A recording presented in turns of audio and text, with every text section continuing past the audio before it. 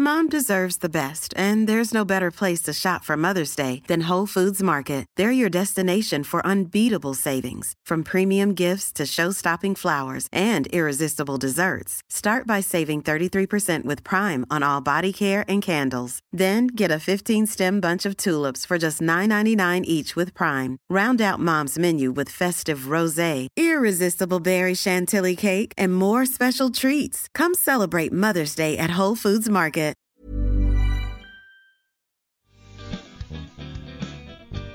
Welcome to the Camera Podcast, Pubs, Pints and People. Welcome listeners to the Camera Podcast, Pubs, Pints, People, where we chat about everything to do with beer, cider, pubs and more. Your host this week, as always, are myself, Matt Bundy, and I'm joined by my good friends Katie Wiles and Ant Fiorillo. Hello, everyone. Hello. Hello.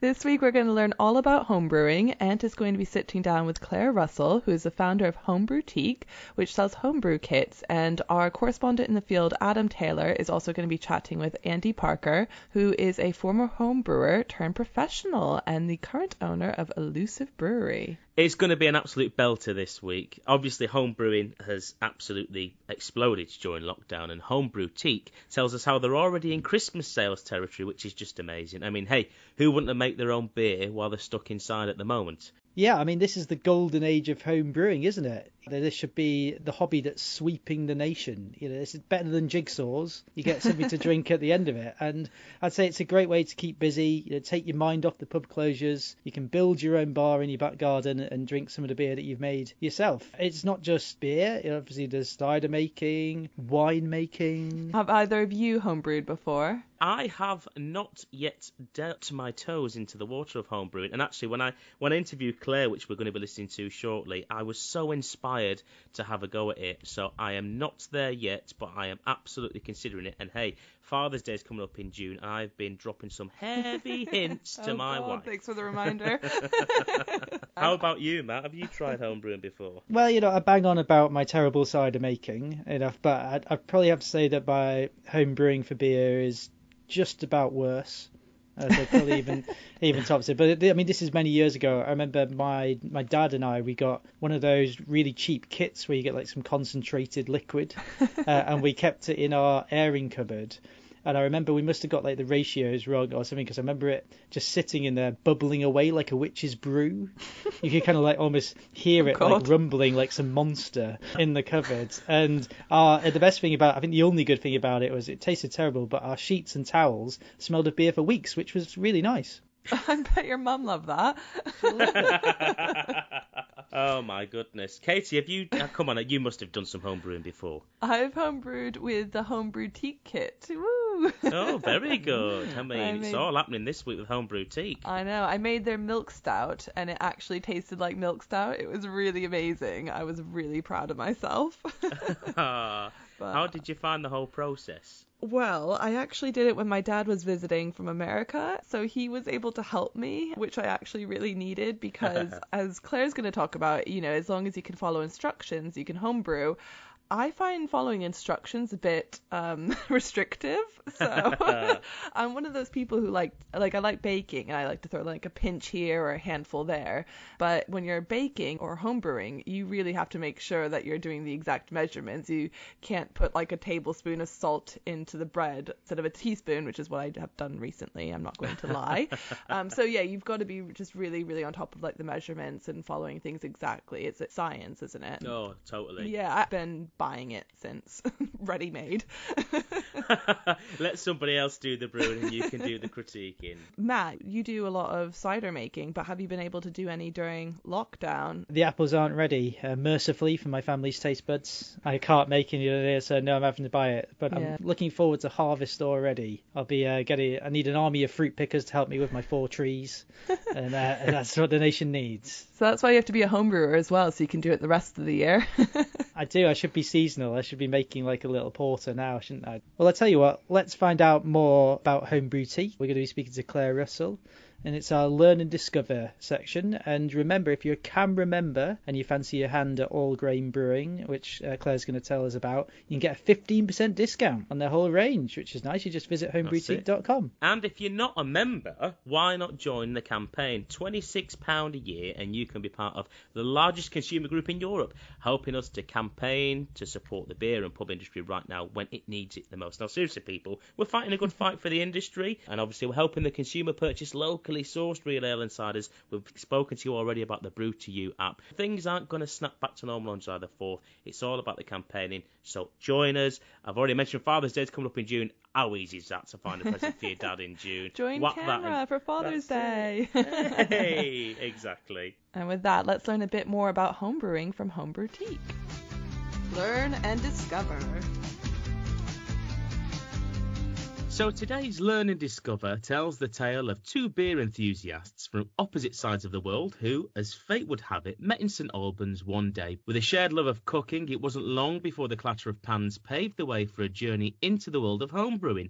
Joining us from Homebrew-Teak to give us all the grainy detail, pardon the pun, it's Claire Russell. Claire, thanks for coming on to the show today. All right, thanks for having me. So, Homebrew-Teak, tell us how it all started. I guess you've covered a little bit of it. It started from really a want to do something with my time. My children were both at school, and I didn't want to just stay at home, do nothing. So my good friend Posey and I were always looking for something to do together.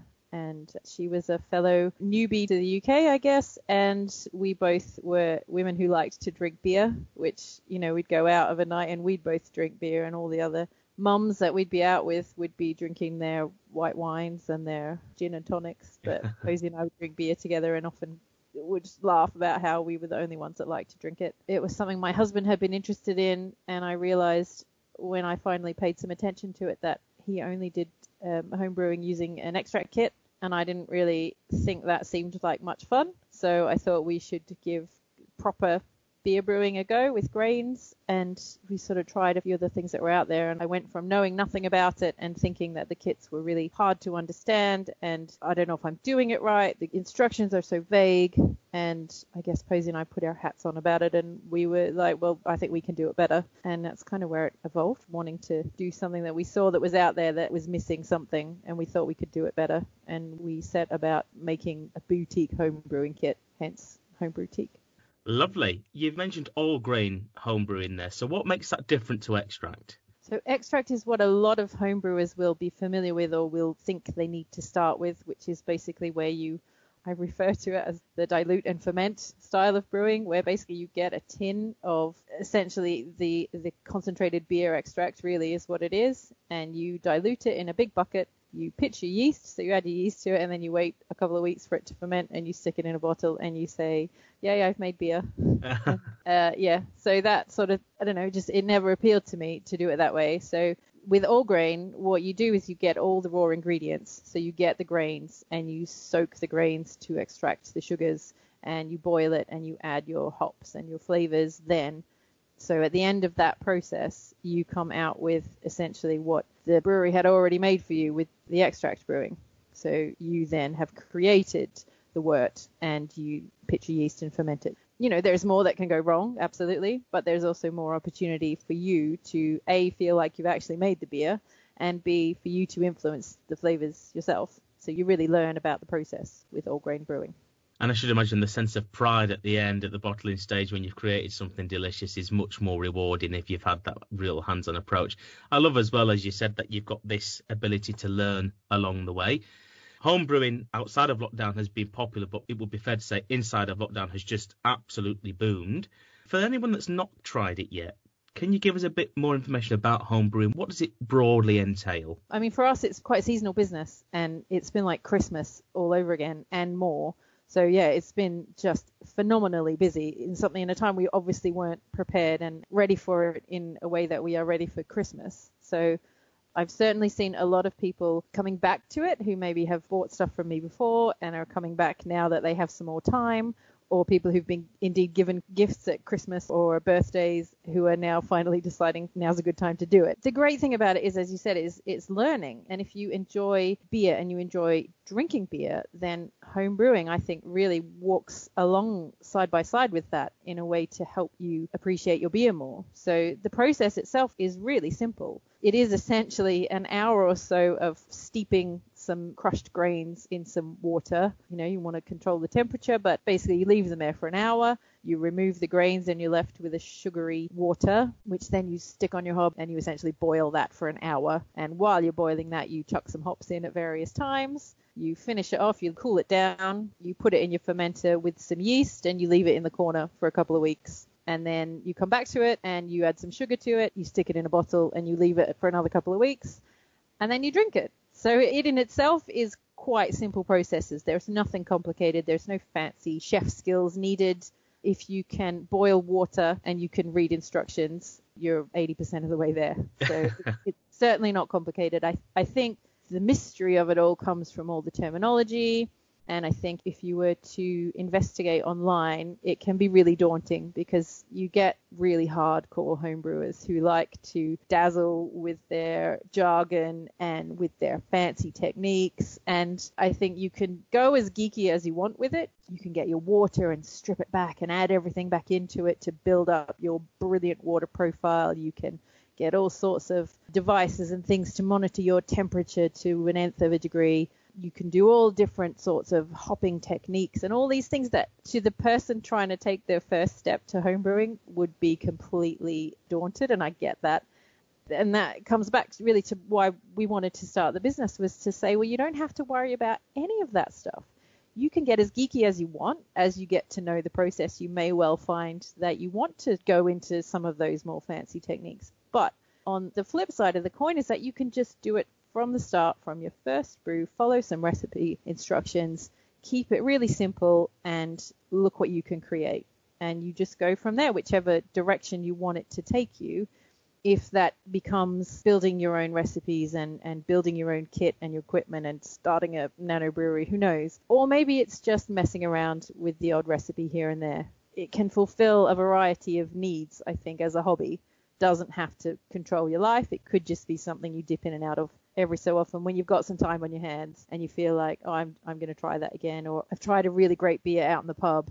I'm going to see if I can make one like that. Or they put elderflower in it. I'm going to get that recipe and I'm going to stick some elderflower in it. And that's where it's great, because it allows you to mess about with it and try some different things. And maybe they taste disgusting, but maybe you discover some amazing little secret tip and you create an amazing little brew that you love and share with your friends, and it becomes your little home ale recipe. For the entry-level home brewer, are there some beers that are easier to brew than others? Yeah, there's certainly some that just have less processes in them, I guess. So for an entry level, you're looking for something that has quite a forgiving yeast, I guess, that can still be active at a kind of broad range of temperature. You don't want something that needs to be really specific.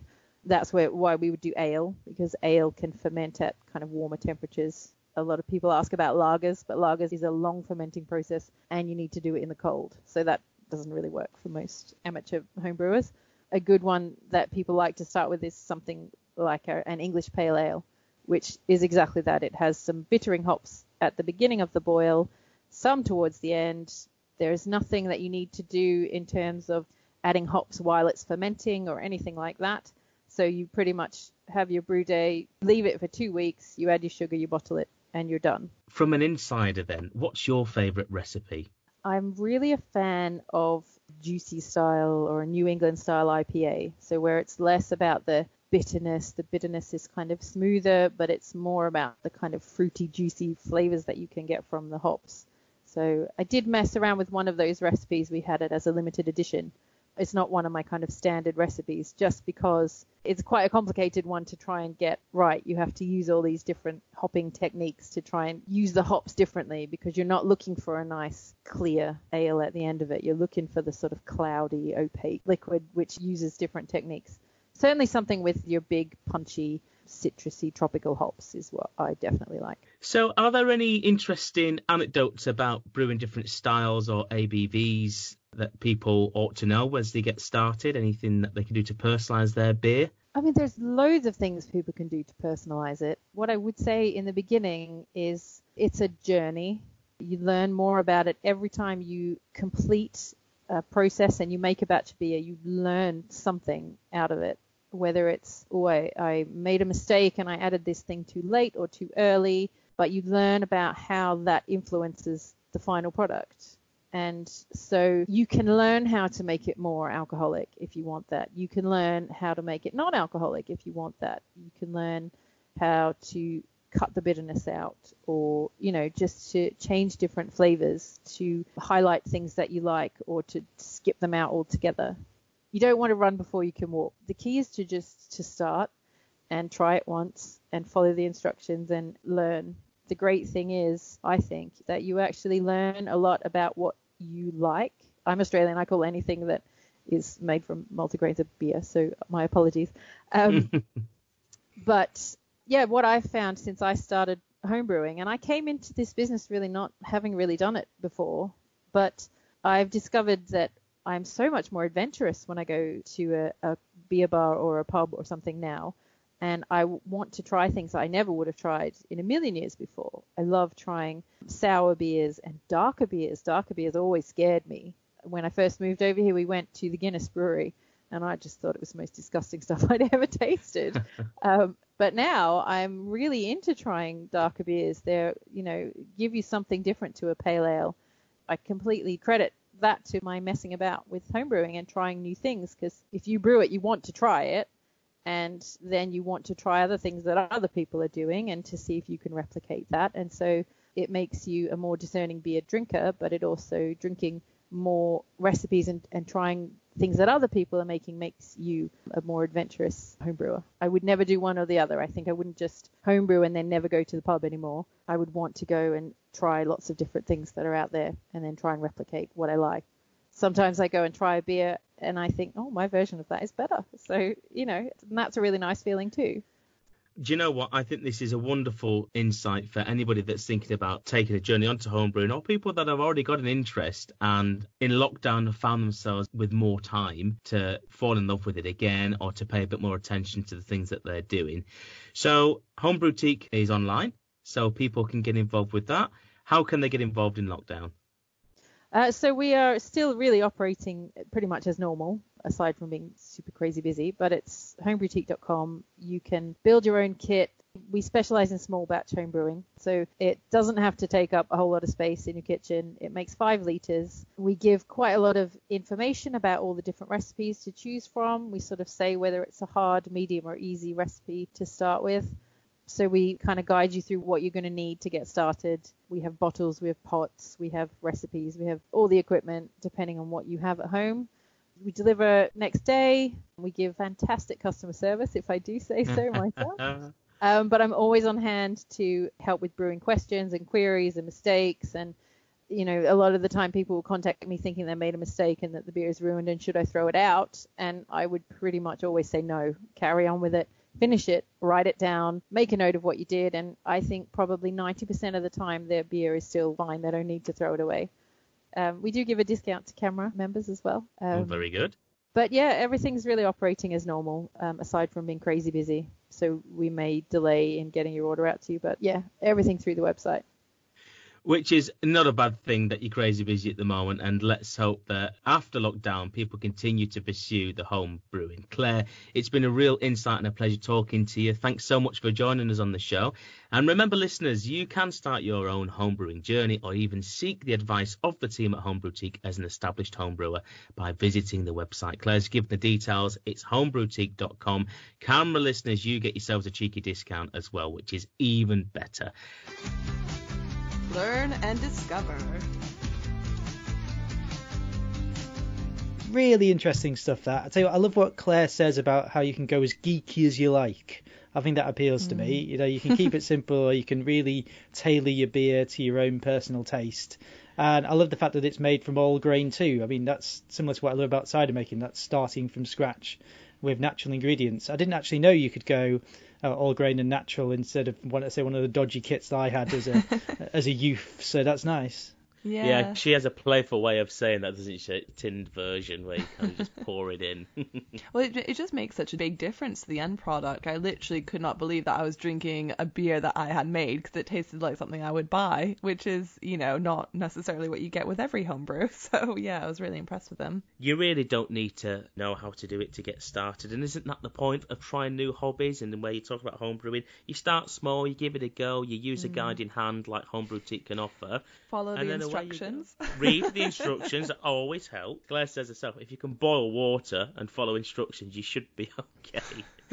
Now, listen, to sweeten the deal, if you do want to try your hands at homebrewing, we'll be offering another little competition this week. On top of the 15% discount you can get at Homeboutique, Claire has very kindly offered up a free recipe pack and a grain stay brew bag. Head to the website if you don't know what one of those are for one of our lucky listeners. All you've got to do, use the tags at Homeboutique and at @camera_official on your Twitter account and tell us your wildest idea for a homebrew recipe. I cannot wait to see some of these. And we'll pick our favourite and we're going to set you up. You might even get a shout out on the podcast if you come up with something really amazing. So let's get those crazy recipe ideas coming through. Absolutely. And don't forget, while you do, please subscribe to the podcast, rate and review us. It's a great way to get the podcast out there, get more people involved and spread the good word about beer. And actually, we're very excited to announce something, aren't we, Katie Wiles, about our podcast and ratings?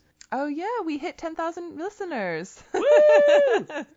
Very exciting. Thank you very much for listening in and keep listening. Yeah, definitely. Thank you so much. We're high to on all the ratings. Oh, we so are. I'll probably move to I was Z list, now I'm probably Y list. I'm moving up the alphabet.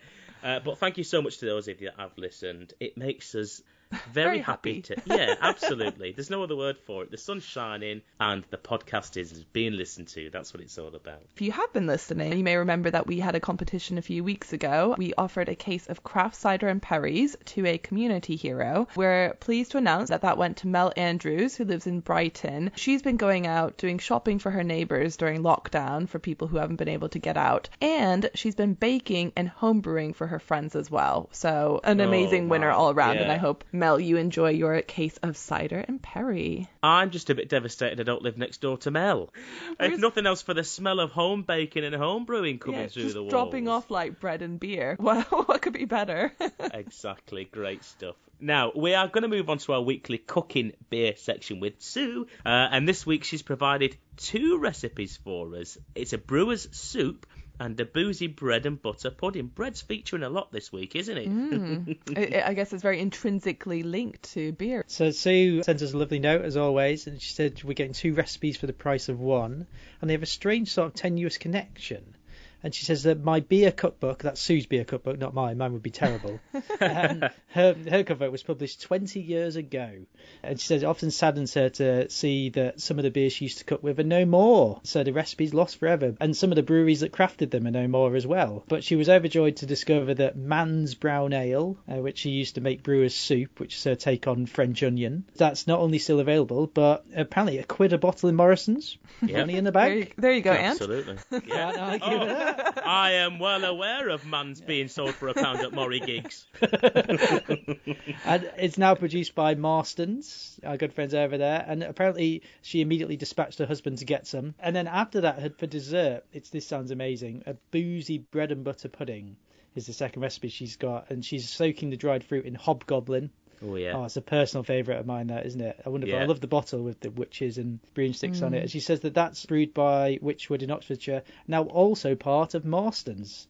So there we are. That's the connection. 10 years is with Marston's keeping Sue's old beer recipes going 20 years on. Well done to them. Don't forget to share your creations on social. Listen, get in touch with us if you've got any beer or cooking questions for Sue. You can email us. It's podcast@camera.org.uk and we'll pass them on to our very own Mary Berry of Camera herself. Questions, advice, recipe requests, whatever. It's all good. And on that note, don't be shy. If you've got any questions for us or you have any topic requests that you'd like us to cover on the podcast, any feedback, whatever, just get in touch on the same address. It's podcast@camera.org.uk. It will come through to all of us. So drop us a line. We'd love to hear your thoughts on the show. And next we're going to sit down with Andy Parker, who is, of course, the author of Camera's essential homebrewing book, a must for every house. Oh, I yes. always say in lockdown. And Andy, so he's a home brewer who turned professional and started up Elusive Brewery. And we're going to hear from the expert himself about how to make that leap from hobbyist through to the professional brewer. Desert Island Beer.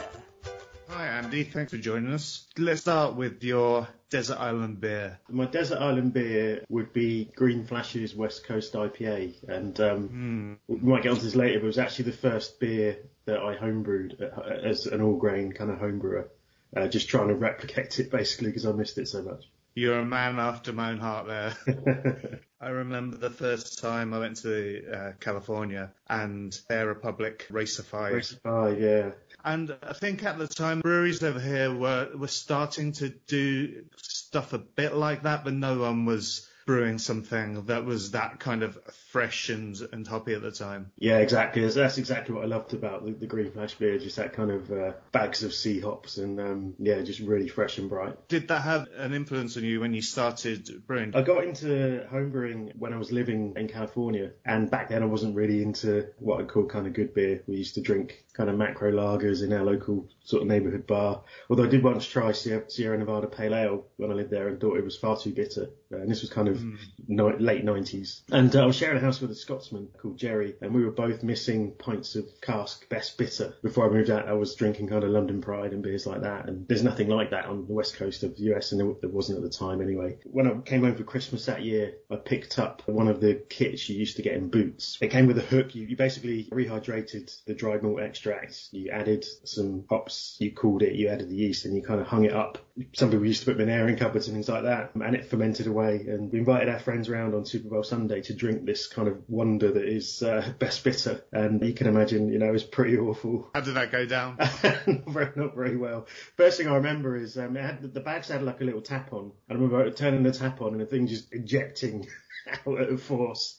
Like it was hideously overcarbonated, and it didn't taste great, to be honest. And then kind of some years later, I got into all-grain homebrewing around about 2012, having kind of gone through a discovery of good beer, starting with Belgian beer. When I was working in London, we used to go to a Belgian bar there after work, and more interesting beers and learning about hops and what they could bring to a beer and so on. And when I kind of got into all-grain homebrewing, the first beer that I brewed, as I said, was Green Flash's West Coast IPA, just kind of that bright, vibrant and hoppy beer. We took a bit of a chance on it because of course there's a lot that can go wrong in home brewing, and that beer was quite expensive to make. It used a lot of hops, and so it was a bit of a chance, but it turned out well. So you were back in the UK by then? Yes, yeah. So I was only in the US for a couple of years, and it was when I kind of moved back to the UK. I was working in London and started to discover these more interesting beers and kind of started that adventure, as it were. And then, so how did you transition from being a home brewer to being a commercial brewer? Yeah, so that very first brew, that clone of Green Flash West Coast, I entered it into, along with the second beer I brewed, which was a Saison, into a competition that London amateur brewers were running, and the West Coast picked up a bronze medal, and that put a bit of a spark under me. I thought, well, actually, maybe I can do this, and maybe I can brew good beer, and I need to practice and keep learning. And I'd kind of just joined the club at that point, and through that club I met Greg Irwin and Brian Spooner, who went on to found Weird Beard.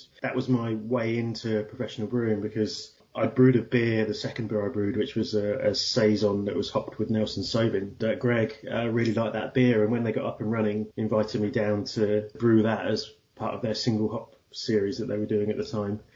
And that beer, it kind of had the logo of Elusive Brewing on it because Greg wanted to put something on there, and it kind of evolved from there. We brewed that beer as Lord Nelson, which we still brew now, and we brewed it a Weird Beer but with our branding on it, and that was around 2014. I went from there really, and I kind of kept improving and practicing, and in 2014 was lucky enough to win the Craft Beer Co's Homebrewer of the Year award, a big competition they ran, and the prize for that competition was to have the winning beer brewed at Dark Star, and that was in pubs all around the country. And the second part of that prize was £5,000, which went as the deposit on our kit, and then we eventually got up and running at Elusive in April 2016, so we just turned 4. So how did you settle on Elusive as the name? Elusive's branding is all retro gaming based, 8-bit video games, and a lot of our beers are named after games or references in games, and the branding is all kind of pixel artwork, and that's a throwback to I guess a misspent youth to a degree, but I was big into video games, and when we put that beer out with Weird Beard, and Greg said, well, you need a logo. Well, actually I didn't even have a brewery name at that point. Elusive was was meant to be my Xbox handle. But when I got the Xbox and was trying to register, obviously Elusive was taken and all kind of variations, swapping the L for a 1 and all kind of things. I couldn't find anything. So I started Googling Elusive in different languages and found Estonian. It's Tabamatu, and that became my online thing on Twitter and things like that. So yeah, it all kind of ties in, but Elusive, is a reference to those gaming days. So you've co-written this book on home brewing, haven't you? Yeah, so that was published by Camera Books a couple of years ago now. The idea that Camera had was to take Graham Wheeler's original book, Brewing British Ales, and that book was kind of a bit of a bible for some in terms of home brewing. It was all about brewing kind of British styles, but it did cover the basic process, the method of brewing, and the idea was to take Graham's text and kind of bring it up to date, because that was written, I think, in the 80s originally, a long time ago, and basically to bring that up to date and to replace the recipes that Graham had, which were for British styles, with a kind of an array of all kinds of different recipes. So as part of writing the book, I kind of took Graham's text, adapted it to kind of more modern methods. For example, Graham was a big advocate of using household bleach as a sanitizer and cleaner, and he had pages on getting the ratio right to not taint the beer and things like that. These days, a lot of homebrewers just use like off-the-shelf sanitizers, which are purpose designed for that, for cleaning and sanitizing. So yeah, things like that, bringing it up to date, and also the recipes. I approached friends at other breweries, and we got some really good recipes into there from breweries that are much lauded these days, the likes of Verdant and Daya and so on. So yeah, it was a good fun project. And the other thing we were able to do is tie in with the Malt Miller, who is an online retailer for homebrew ingredients and equipment. And they've got all of the recipes available as kits you can buy. So you can just go to their website and stick them in your basket, and you get everything you need, just the right quantity of all the ingredients. As we speak, we are in lockdown, and a lot of people might be thinking about starting home brewing as a hobby. And that kind of first few weeks of lockdown, we had the brewery completely locked down, the tanks were empty. The brewer who works for me, Ricky, at that point was furloughed, and I was at home, and I just kind of sat there at home thinking, what can I do? And obviously came from a homebrew background, and I thought, well, it'd be fun to release recipes for some of our beers in 20-litre kind of volumes, and so homebrewers can brew them at home. So I spoke to the guys at the Malt Miller about putting kits together for them and things like that, and it turns out they were getting absolutely slammed, because a lot of people, as you suggested, had the same idea. Great time to homebrew, or if you were homebrewing, to brew more. So that's certainly one challenge, is getting hold of what you need. You do a lot of collaborations, obviously. Do you think it's important to collaborate with other people? And is there advice that you give budding brewers on the art of collaboration? I'll answer that in two ways. So back to the kind of homebrewing. When I started homebrewing, I found kind of online, like Twitter, YouTube, that kind of thing, as there were great communities there. When I started homebrewing, I blogged about my first brew day, and all these people were chiming in with advice, and rather than do that, you could do this, or this will save you time.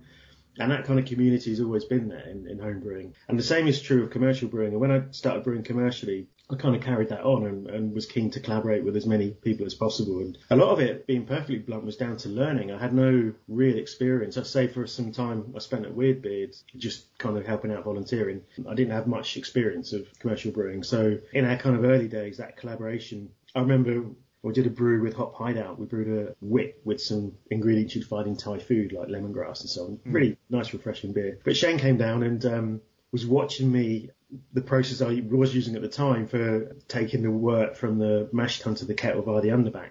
And I used to let it fill up, turn the pump on, let it fill up, turn the pump on again. He goes, so why don't you just kind of balance the flow rate out of the valve so that it matches the flow rate in, then you can leave the pump on. And I've never felt more stupid. It's like, oh my God, that's how it's meant to work. It feels like every time I do a commercial collaboration, I learn something, and hopefully now I'm a bit more experienced. Other thing, that discussion on the day, I'm able to pass things on as well. So it's a two-way thing, and I don't know any brewers that don't like collaborating with other brewers. I'm sure the listeners would like to hear, as I always do, of any complete disasters you've had when you brewed either home brewing or commercially. When I started home brewing, a couple of batches definitely went down the drain, and mostly down to kind of sanitation errors where you get an infection. I brewed this beer and I bought in a wet pitch of Belgian yeast. I got some Australian hops. I forget which hops I had in there, but it was an awful beer for many reasons. It was far too bitter. The recipe was just a silly idea, and I remember taking that beer to the homebrew club and everyone just pulling faces drinking it. There were no faults with it. It was just a terrible recipe. So there's been a few of those. As this is the Desert Island beer section, do you have a Desert Island hop that if you had to brew with only one hop for the rest of your life, what would you pick? If I had to pick one hop that I had to brew with forever, I'd probably go with Citra, I think, because that is, it's a beautiful hop, that kind of aroma that is really distinctive. And for me, that's kind of the hop of craft beer in a way, because it's so prevalent. But that is pretty, you know, get a really nice pale ale with it. If you've ever had one of the export stouts from Colonel, Citra version of that's beautiful. Black IPA, which is my favourite style, works really well there. Like it's a versatile hop and it's interesting and flavoursome enough that I could probably live with brewing just with that. That's a great answer. Desert Island Beer.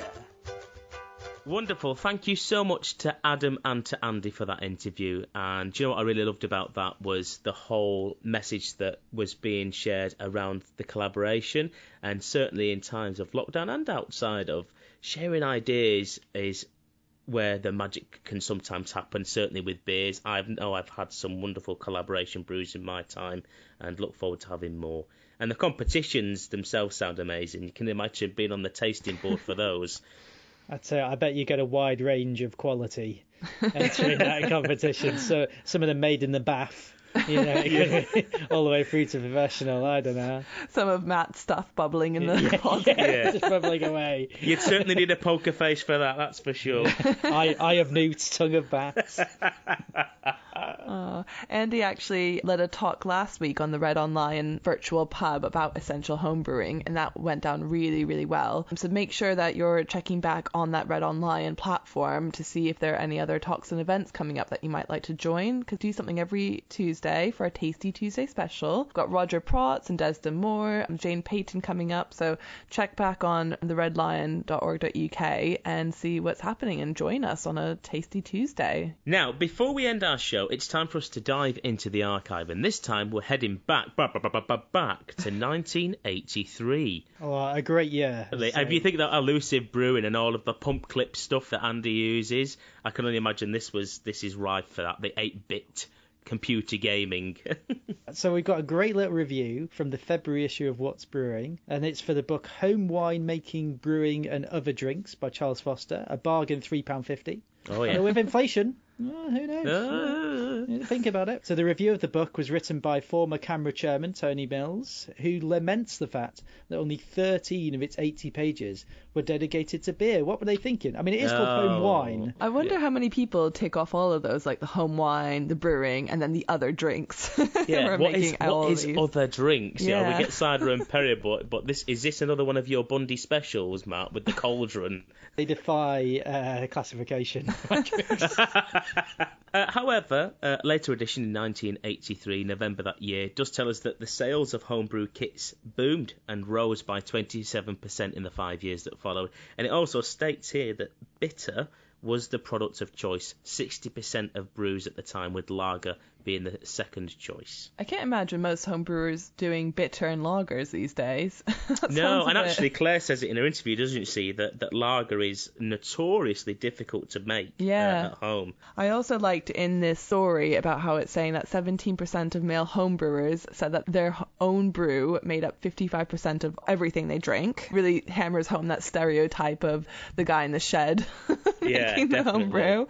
And also it says that Germany banned the import of British beer kits, which is quite strange. Reported that one of the MEPs was taking it to the court. I think there's something a bit more there that we need to find out. Maybe we need to do a bit more. And I love the idea of an MEP going into the courts going, yeah, lads, here's a load of homebrew kits. Don't say anything, but I'll have half of whatever you're making. We've also got a bonus second article this week. It's only from this year, but I thought it was interesting. And it has the headline Radiation Ale. And we had to share this. It reports that a government committee was looking for sites to dump radioactive waste, and one site considered apparently could have impacted the famous water in Burton-on-Trent, the source of so many great beers, and Marmite. Wow. Let's not forget that. And it raises as if they started, it's a bit mean this, if they started dumping already, it might explain the problems we have with draft bass. Too much plutonium in the hot liquor. I mean, that's harsh. It's hard. That's a harsh review. You know, It's a tough crowd. But I mean, apparently no radioactive beers are produced in Burton since, but I'll check my Marmite jar, see if it's glowing. Get your Geiger counter out, Matt. Yeah, let's see if it's all right. I love finding these things in old What's Brewings that you're like, you can't say that. I know, right? Exactly. Yeah. Just for the record, Burton-upon-Trent does not have any there's no radiation in the beer, as far as we know. Go and drink as much of it as you want, folks. And with that, we're going to ding the bell for last orders. Last orders. Here we go then. Last orders. What have we all been drinking this week? Well, I'll tell you what, I found something that was a gift from UK2Ls from our first recording many months ago, and we could meet in person, and it's Port City Brewing Company. A robust porter. Yeah. I found it had rolled to the back of the cupboards. I was hoping I'd find 50 quid as well, but it was just this. And this is worth its weight in gold. That stuff is wonderful. So that was the American beer from Lottie, wasn't it? She's coming back on the programme in a few episodes' time. She's going to be telling us all about American beer. Love it.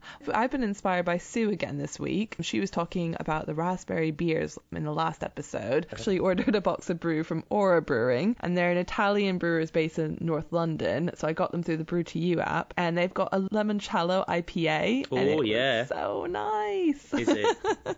Really well balanced, not too sweet or tart, lemony, it just was absolutely beautiful. So very, very happy with that for this week. I bet. And actually just sitting in the garden, I'm so jealous.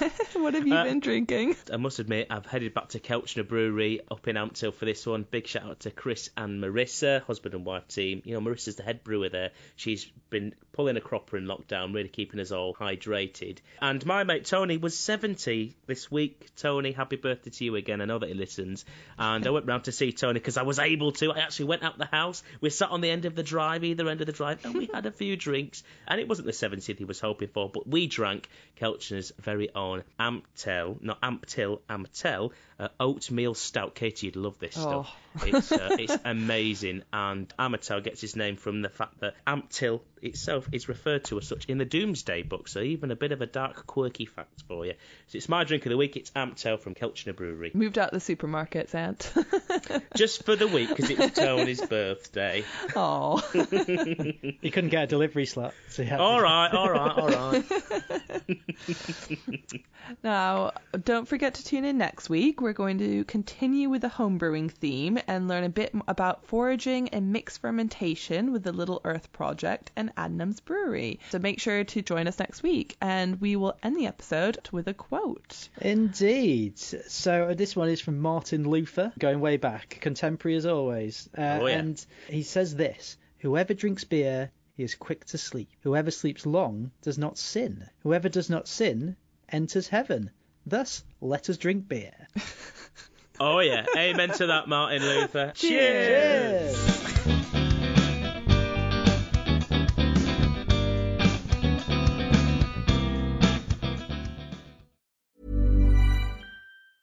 Mom deserves the best, and there's no better place to shop for Mother's Day than Whole Foods Market. They're your destination for unbeatable savings, from premium gifts to show-stopping flowers and irresistible desserts. Start by saving 33% with Prime on all body care and candles. Then get a 15-stem bunch of tulips for just $9.99 each with Prime. Round out Mom's menu with festive rosé, irresistible berry chantilly cake, and more special treats. Come celebrate Mother's Day at Whole Foods Market. Want flexibility? Take yoga. Want flexibility with your health insurance? Check out United Healthcare Insurance Plans. Underwritten by Golden Rule Insurance Company, they offer flexible, budget-friendly medical, dental, and vision coverage that may be right for you. More at uh1.com.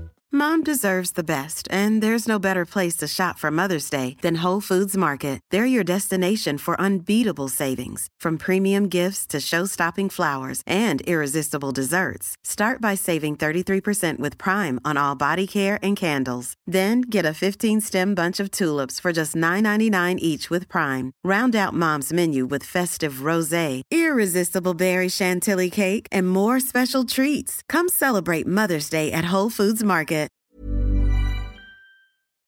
How does a free case of beer sound? Yes, you can grab a case for free courtesy of our pals at Beer 52 by going to www.beer52.com beer52.com/people. That's the numbers 52 in the 52, and covering the meagre postage cost of £5.95. And what's more, as a special offer for our listeners, they'll throw in 2 extra beers for free, so that's 10 unique craft beers. Beer 52 is actually the biggest beer club in the world.